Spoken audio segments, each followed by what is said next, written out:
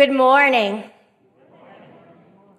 Since last I stood in this pulpit and in the midst of you, Martha and I enjoyed 2 weeks of vacation on the East Coast. Yes, it was much cooler than the weather we had left behind, and certainly much cooler than the weather we returned to. We are grateful for the time apart from daily routines to soak up the freedom and blessings of unscheduled time. Leaving time to nap and to dream, to let go and soak up the freedoms and blessings that God most desires to give us, and simply to be away from the full weight of responsibilities of home and family. I would suspect that when you are on vacation or simply away from your responsibilities and the anxieties about the bigger and more complex challenges of life lived in real time, that you too breathe deeply, at least more deeply than you probably do on a regular basis.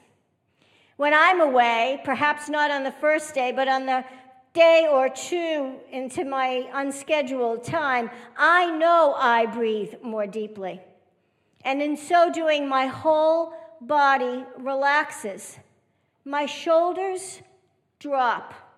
I don't carry them up around my ears.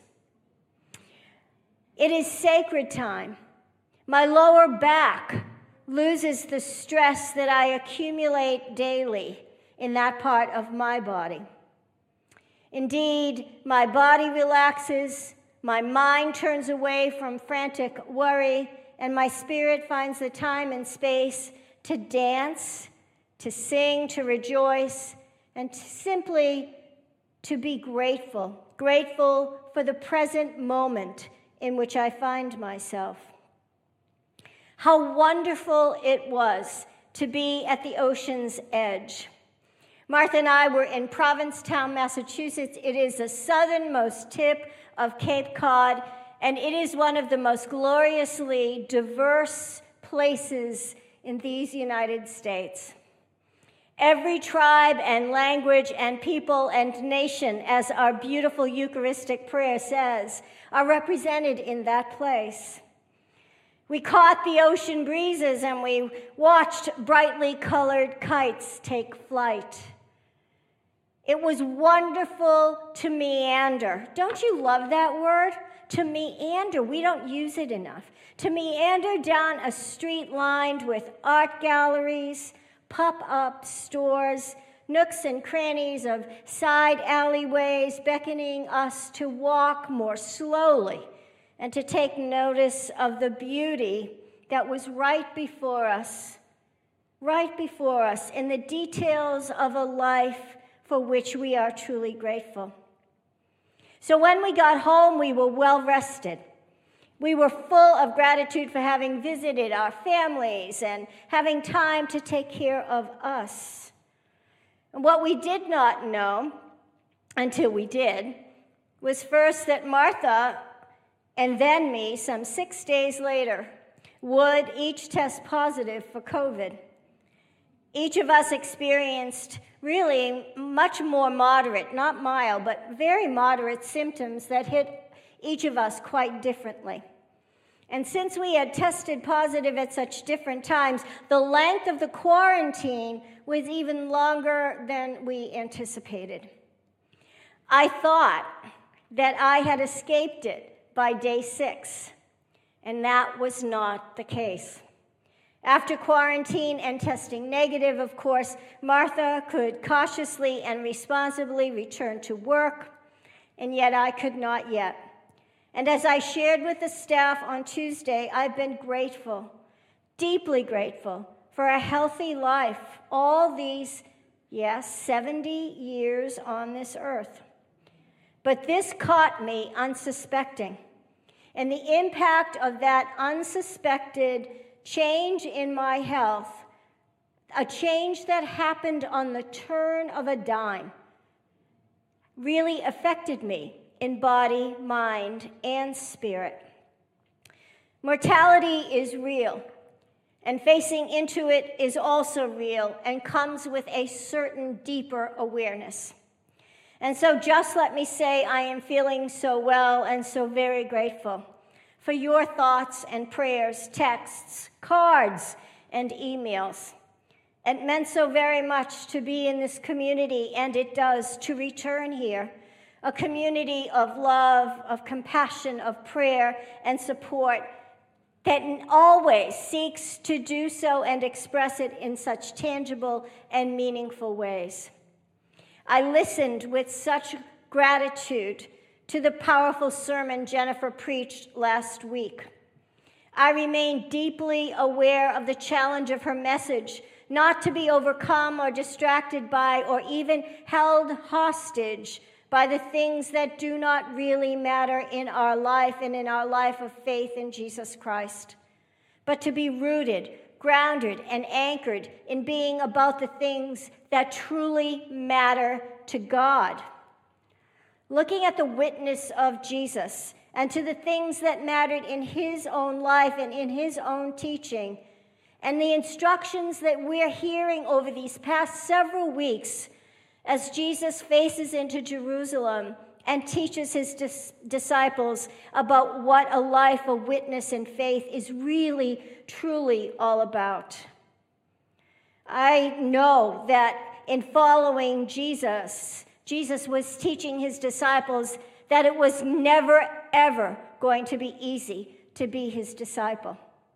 You and I, each and every one of us, can and will, like them and like those that will follow us, can get caught up in things that do not matter, that we can drown in our own anxieties and fears instead of being grateful in the present moment for the gifts that God has given us and continues to give us.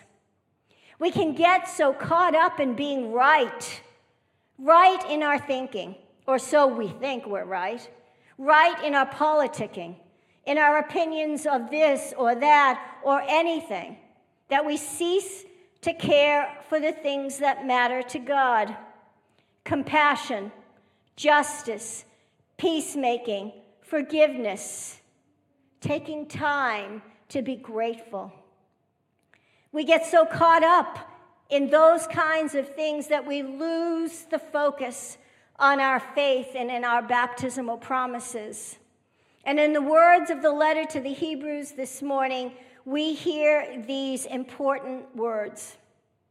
Therefore, since we are surrounded by so great a cloud of witnesses, let us also lay aside every weight and sin that clings so closely, and let us run with perseverance the race that is set before us, looking to Jesus, the pioneer and perfecter of our faith, who for the sake of the joy that was set before him endured the cross, disregarding its shame, and has taken his seat at the right hand of the throne of God. My friends, those are words that we need to take to our own hearts. The message here in that particular verse is consistent with what Jennifer preached in her sermon last week. In the effort to run the race, we set for ourselves impossible, unattainable, and at times unworthy goals of a person of faith in Jesus Christ. Position for the sake of status, accumulation of possessions that eventually possess us, running a race that is meant to be a marathon of persevering faith and not a sprint based upon superficial goals weighed down by things that simply do not matter to God. So where is the good news?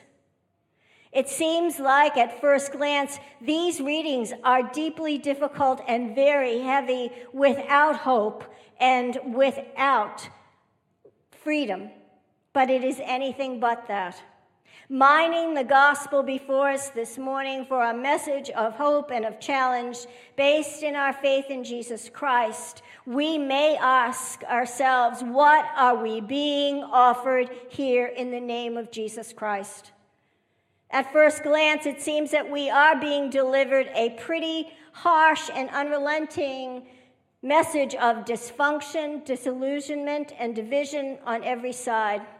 And we hear Jesus say, "No hope here for the hypocrites," or so it would seem. But you and I have lived and maybe still live in systems that are dysfunctional.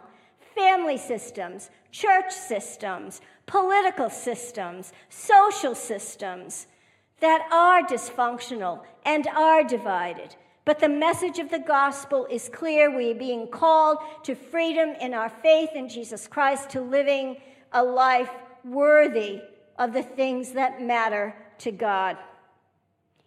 So, to connect the gospel simply and directly to last week's, in the description of one commentator, he writes this: if what the kingdom of God intends is, in fact, a radical commonwealth,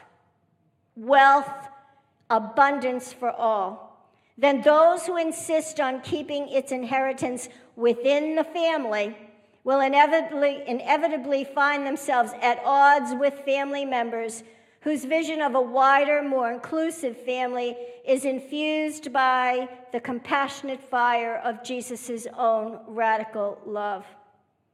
To demand peace and prosperity at the expense of those on the margins is to cry, "Peace, peace," where there is no peace.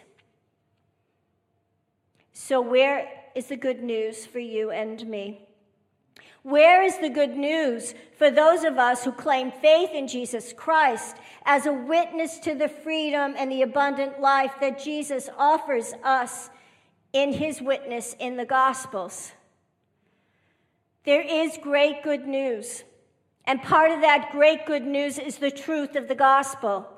To live as a disciple of Jesus Christ is to accept the costliness of belief in him. It said it this morning in our readings, that even the joy that was set before Jesus is set before us, and he endured the cross on our behalf. It is the same for us. To expect a life that does not cost us is to refuse to be faithful to the discipleship of Jesus Christ. Our faith will be costly because we pay attention, we listen to, we hear and we respond to those who are most vulnerable on the margins of society, and those are many. Those are many we rub elbows with, that we see in the faces of people in the grocery stores or on street corners, wherever it is that you and I spend our lives. We may look away, but Jesus did not. We are not called to look away. We are called to respond over and over and over again. And yes, it will be costly. And yes, the good news is the joy and promise of resurrection life given to us by our faith in Jesus Christ. That is powerful good news. That you and I can claim such a faith, that we can exercise that faith in voting booths, in ways in which we serve those in the wider community, many ways, participating in the life of service in this community and beyond. Time and time again, we are called to be witnesses of that same faith of Jesus Christ, to serve those who do not have the blessing of all that we have. My friends, I do believe that there is great good news for us this morning. If we are willing to be changed by the refining fire of Jesus' all-inclusive love, not just to love the easy ones, not just to love the ones that love like us, but to love the difficult ones, the ones that have offered us some pain in our own lives, the ones with whom we still struggle. Jesus did not come and will not come to validate the impoverished and sinful social realities and values we have constructed that corrupt and destroy the people of God. Period. End of story. And those of us who have experienced what it means to step out of a sinful, limited, restrictive, exclusive, judgmental agenda, those of us who have weaponized Holy Scripture in order to preach against others, find ourselves judged by Jesus alone. That we stand with him, we walk with him as he walks to Jerusalem to embrace the cross for our salvation. It costs him his earthly life in order to provide for the promise of resurrection made to each of us in our baptisms. Promises you and I will receive and be fulfilled. So living with the love of Jesus as fire of love in our flesh and our bones is costly. And it's why we gather around this table week in and week out, so that we're nourished. We're nourished by the body and blood, the sacrament of Jesus Christ, so that when we leave here, we can become more like the one we receive and serve as he would have us serve. Living with the love of Jesus in that way can and will cost us relationships if it hasn't already. Those relationships that can no longer bear the weight of lavish, inclusive, radical love. And when we choose to follow Jesus and his way of radical love, we choose to run a marathon, to persevere, trusting that we are giving ourselves over to the things that do matter most to God. It's not a sprint. It won't be fast. It isn't meant to be. We are to be perseverers and trust in Jesus every single step of the way. So let us be courageous enough, persevering enough, trusting enough, sufficiently loving enough, humble enough to trust in the words of Jesus. And may this prayer by one of my favorite saints, Catherine of Siena. I took Catherine's name as a Roman Catholic girl for confirmation. A prophet in the world of the institutional church who called the church to task to be the witness of radical love in the face of institutional corruption. And this is her prayer. O fire ever blazing, the soul who comes to know herself in you finds your greatness wherever she turns, even in the tiniest of things, in all people and in all created things. For in all of them she sees your power and wisdom and mercy. Make of me, make of us, that same fire burning in your name, for the sake of only your love. May you and I run the race as a marathon, trusting in the fire of love that is in our flesh and our bones, making a radical, inclusive commitment to loving all God's beloveds as we love creation and serve all humanity and all the world. In his name we pray.